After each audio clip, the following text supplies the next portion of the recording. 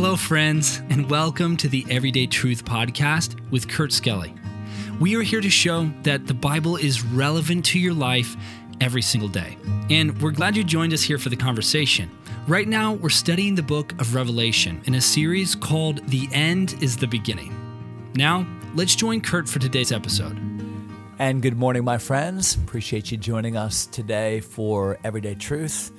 Got my, love this coffee mug.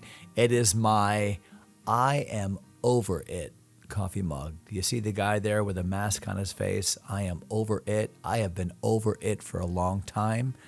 Recently, I was flying on an Air Canada flight, and they still required masks. And I'm thinking, man, are we back in the Neanderthal days or what?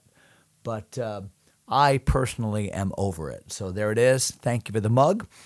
We are in Revelation chapter number 19. I want you to look at verse number 14. We began talking about the arrival of the Lord Jesus, the second coming of Christ. We read about that specifically in passages like Matthew 24, Zechariah 14, here in Revelation chapter 19, and a number of other passages. I wish we had time to just have a theological study about all of these events, but my purpose is to keep moving through the books of the Bible, and we're in the book of Revelation right now, so just kind of a layman's view as we walk through the verses of Scripture. Verse number 14, the Bible says, and the armies.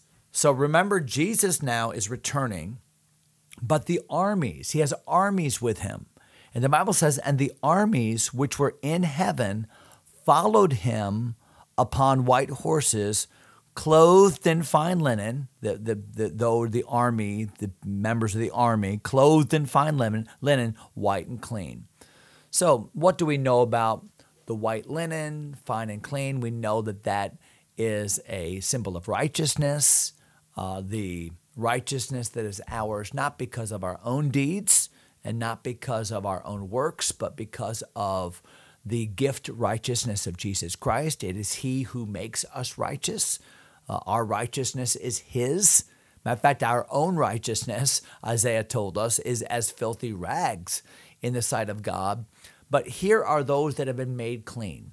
Here are they that have been made righteous by Jesus, and now they are part of the army of heaven that are coming with Jesus to this earth to participate in the battle of at the Valley of Armageddon, to help to set up the government of our Savior and during the 1,000-year reign of Jesus. So all of that is happening right here in Revelation chapter 19. You and I, as New Testament believers, will be part of that army.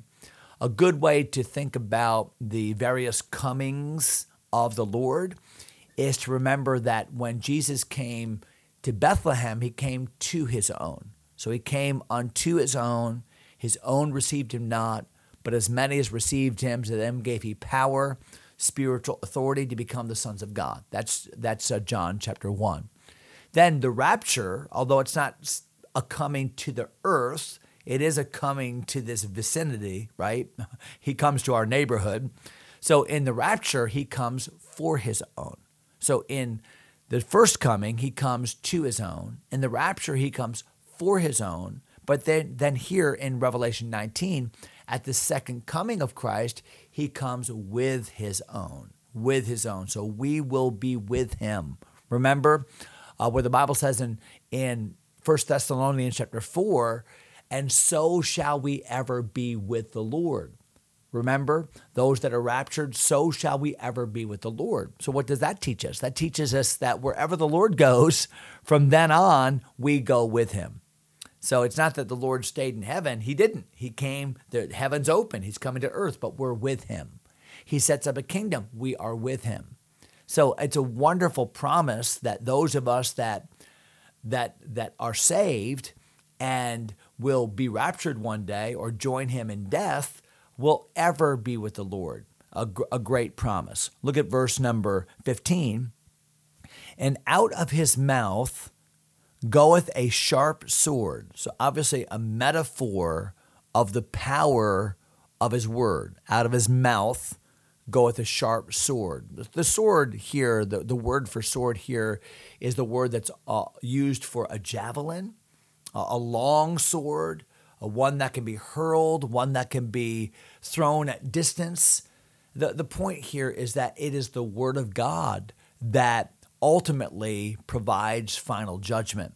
It is the word of God that has the power to save and the power to destroy. It's the word of God. That's why Jesus is called the word of God. Remember, we talked about that yesterday? So out of his mouth goeth a sharp sword, that with it he should smite the nations. So the nations have gathered under the banner of Antichrist. They are united in their hatred of God. They are united in their attempted attack on Jesus. And so the Bible says he came to smite the nations, and he shall rule them with a rod of iron. So an unflinching rule, a rule that is not going to, the rod of iron with complete authority would be a good way to say that.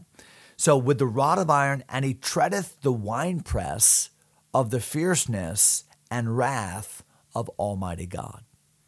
So these are not verses that we take lightly.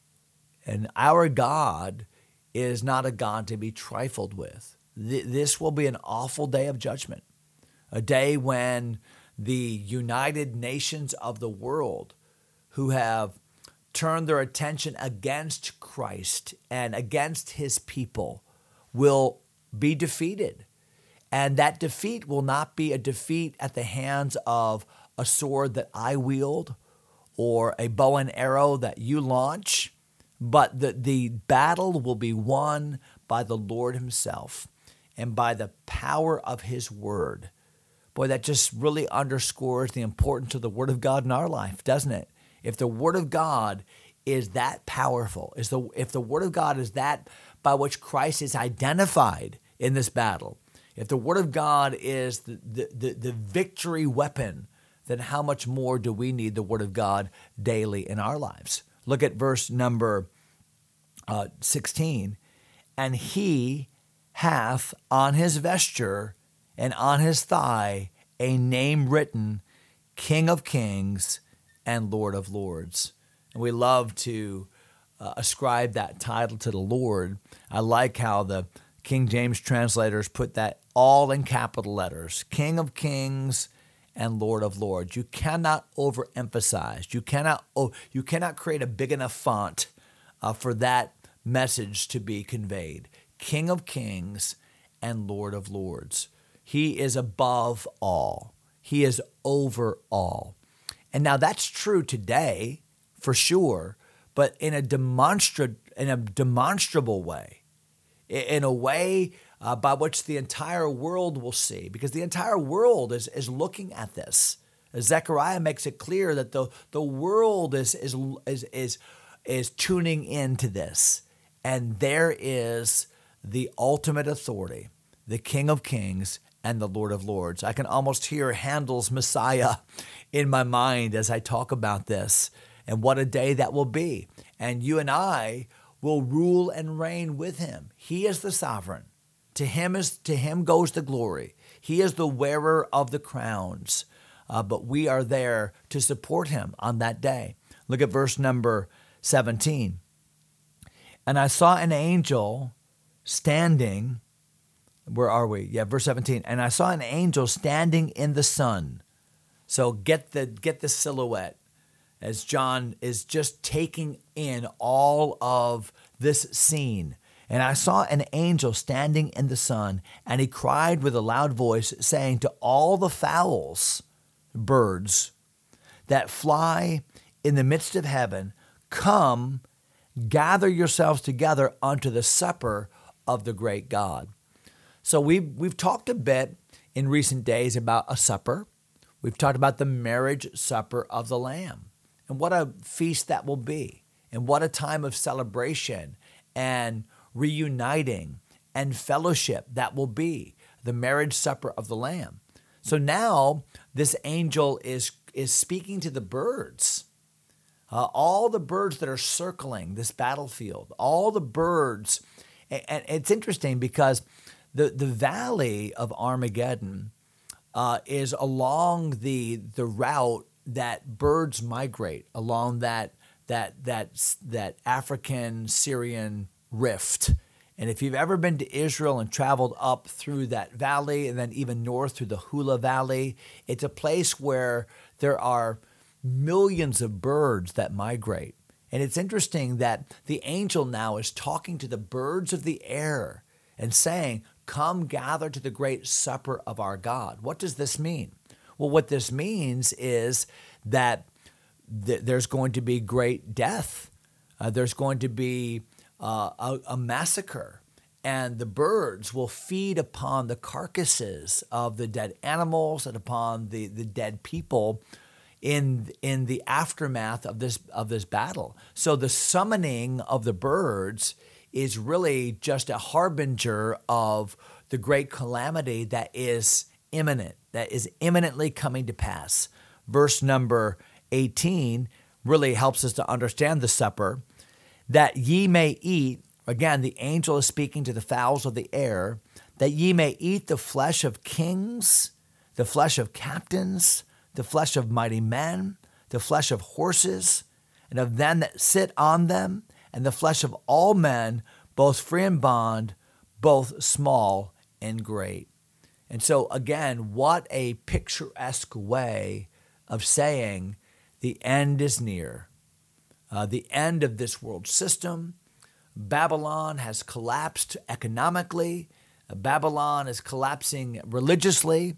This is kind of the last gasp of Satan in and through the possession of the Antichrist and the false prophet to attack God and all things that are godly. But all of this will come to a swift end by the word of the power of Jesus, who then will reign with a rod of iron, unchallenged by a foe for 1,000 years. We'll talk a little bit more about that in the coming verses. Well, I hope that helps today. I know talking about scary battles and death and all of that can be negative, but understand that all of this speaks to the glory of God, to the final defeat of sin and death, to the vindication of God's people, to the glory and victory of Jesus. We must keep all of that in focus. So I hope that helps today, and we'll jump back into, matter of fact, we'll finish chapter 19 next episode. Hope you'll join us. God bless you, my friends. Thanks for taking time to listen. If you enjoy Everyday Truth, go ahead and subscribe to the podcast or share it with a friend. Until next time, God bless.